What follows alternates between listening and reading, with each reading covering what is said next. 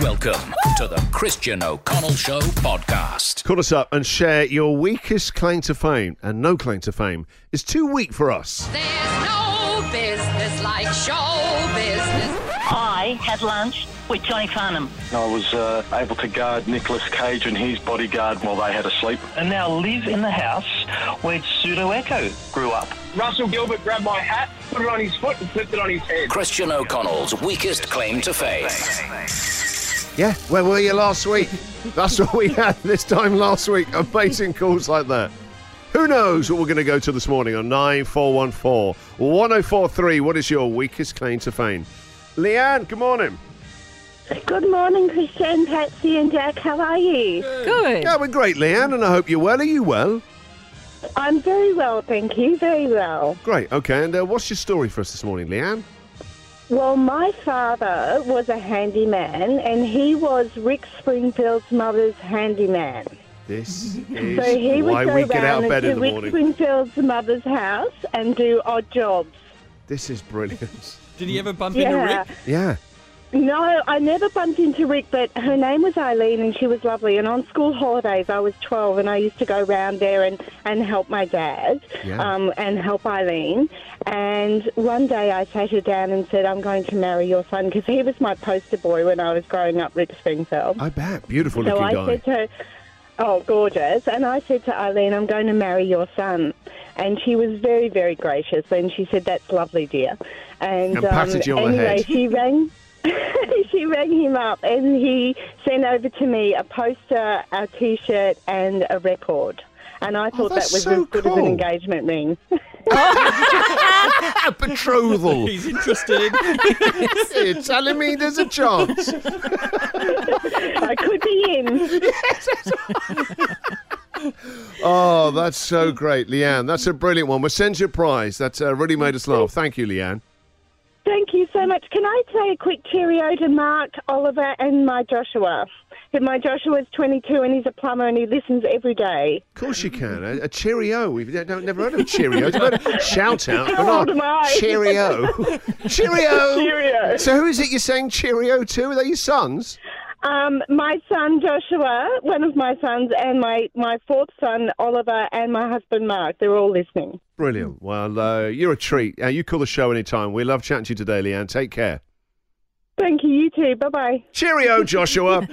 And let's go to, what's a sheer blast? I love Leanne. Janice, good morning.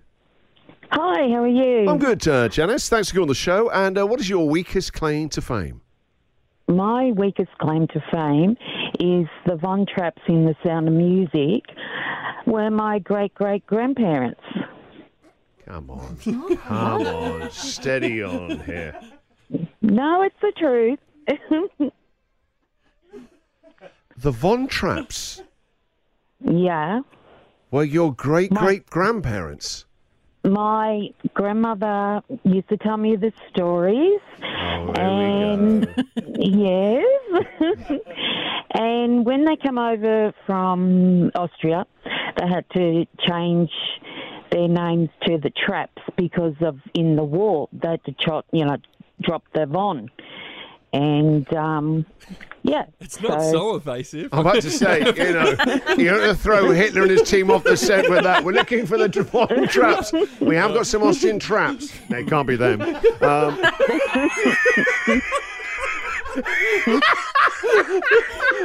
Anyway, let's go back to Nana's story. So they dropped the Von and then rebranded, like the Bureau, from Von to the Trapps. And then, so they lived here. Yep. Yep, they did. That's where the I story rest my case. Janice Mic says. drop. There you go. Story ends. That is... Yeah. And have you ever tried to look into it or do the family tree or genealogy or anything like that? Yeah, I've got a cousin looking into it at the moment, so that'll be interesting. Oh, yeah, it will. Yeah, that'll be interesting. Yeah. Oh, very good. Yeah. Janice, thank you very much for your call. Really made us laugh, Janice. So send you a prize as well. Oh, thank you so much. We'll address it to Janice Trapp. The Christian O'Connell Show podcast. Your weakest claim to fame. Let's go to Carlene. Good morning, Christian. How are you? I'm good, Carleen. Welcome to the show. What is your weakest claim to fame? Well, my weakest claim to fame is my mother actually worked for the Queen in England, trimming her roses. Oh, so she was like one of the royal gardeners. Well, I don't know if you called her the royal gardeners. There was they needed a lot of help in the gardens at one stage, and they went across to They've the always local needed a lot of help in Y. those huge gardens. Half of London is the royal gardens. Yeah. And they offered all the girls that were living at the Y, would you like to work in the royal gardens? And my mum was one of them, and she used to trim the roses. That is some claim to fame. That's great. Carleen, thank you very much for calling. Have a good day. Let's go to You're welcome. Pat. Thank you. Morning, how are you? I'm good, Pat. So, your weakest claim to fame? I watched a movie made by Chuck Norris with Chuck Norris. Now, I love Chuck Norris movies. Yeah, I've seen all of his movies. What do you mean, I bet? The man, when I was a teenager and I was doing karate, my karate magazine, there were these jeans. They were called Chuck Norris action jeans. Right?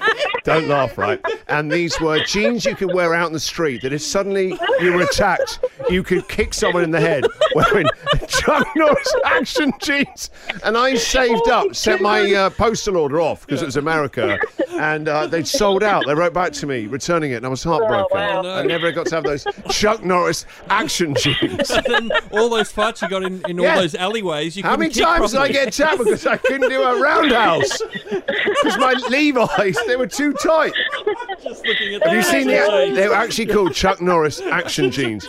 We'll have to get. Let's put that up on our socials. That advert. I saved up that. So anyway, I'm all ears for this Chuck Norris story. I'm very jealous. He's probably wearing his own action jeans. No, he wasn't. I don't know. He may have been. I can't remember. But it was in probably late 70s, 79. He was touring Australia promoting his new movie, Good Guys Wear Black. So Yeah, that's right. Came out in he came to '78. he came to our training because I did taekwondo. He came to our training centre and he knew our senior instructor. And he asked us, he met us all and he said, would you like to come to the premiere, like a private premiere, and you're all invited to this movie tonight. It was in Adelaide, so we all went to the movie and watched it with him. That is so Right. awesome. What a great story. What a good guy doing that. In my mind, he's in his karate gi. You're all in your gis. The whole taekwondo school get up there together. Bow to Chuck Sensei Norris and watch his movie. No, we weren't. At the training centre we did a bit of a demonstration for him of how amazing we were, and then he introduced himself, came up and shook our hands individually and said, would you like to come and see our movie? We said, sure. So we all, about 30 of us, went down there with our senior instructor and sat there and watched it with him. I feel like my life has actually just been rubbish compared to that moment there. You've thrown shade of my whole life, Pat. That's a great one, Pat. I'll send you a prize. Thank you. Thank you. And if your listeners thinking, Christian, where would I start without the many movies of Chuck Norris? Start with Silent Rage. Then go to Bells of Innocence. This is the Christian O'Connell Show podcast.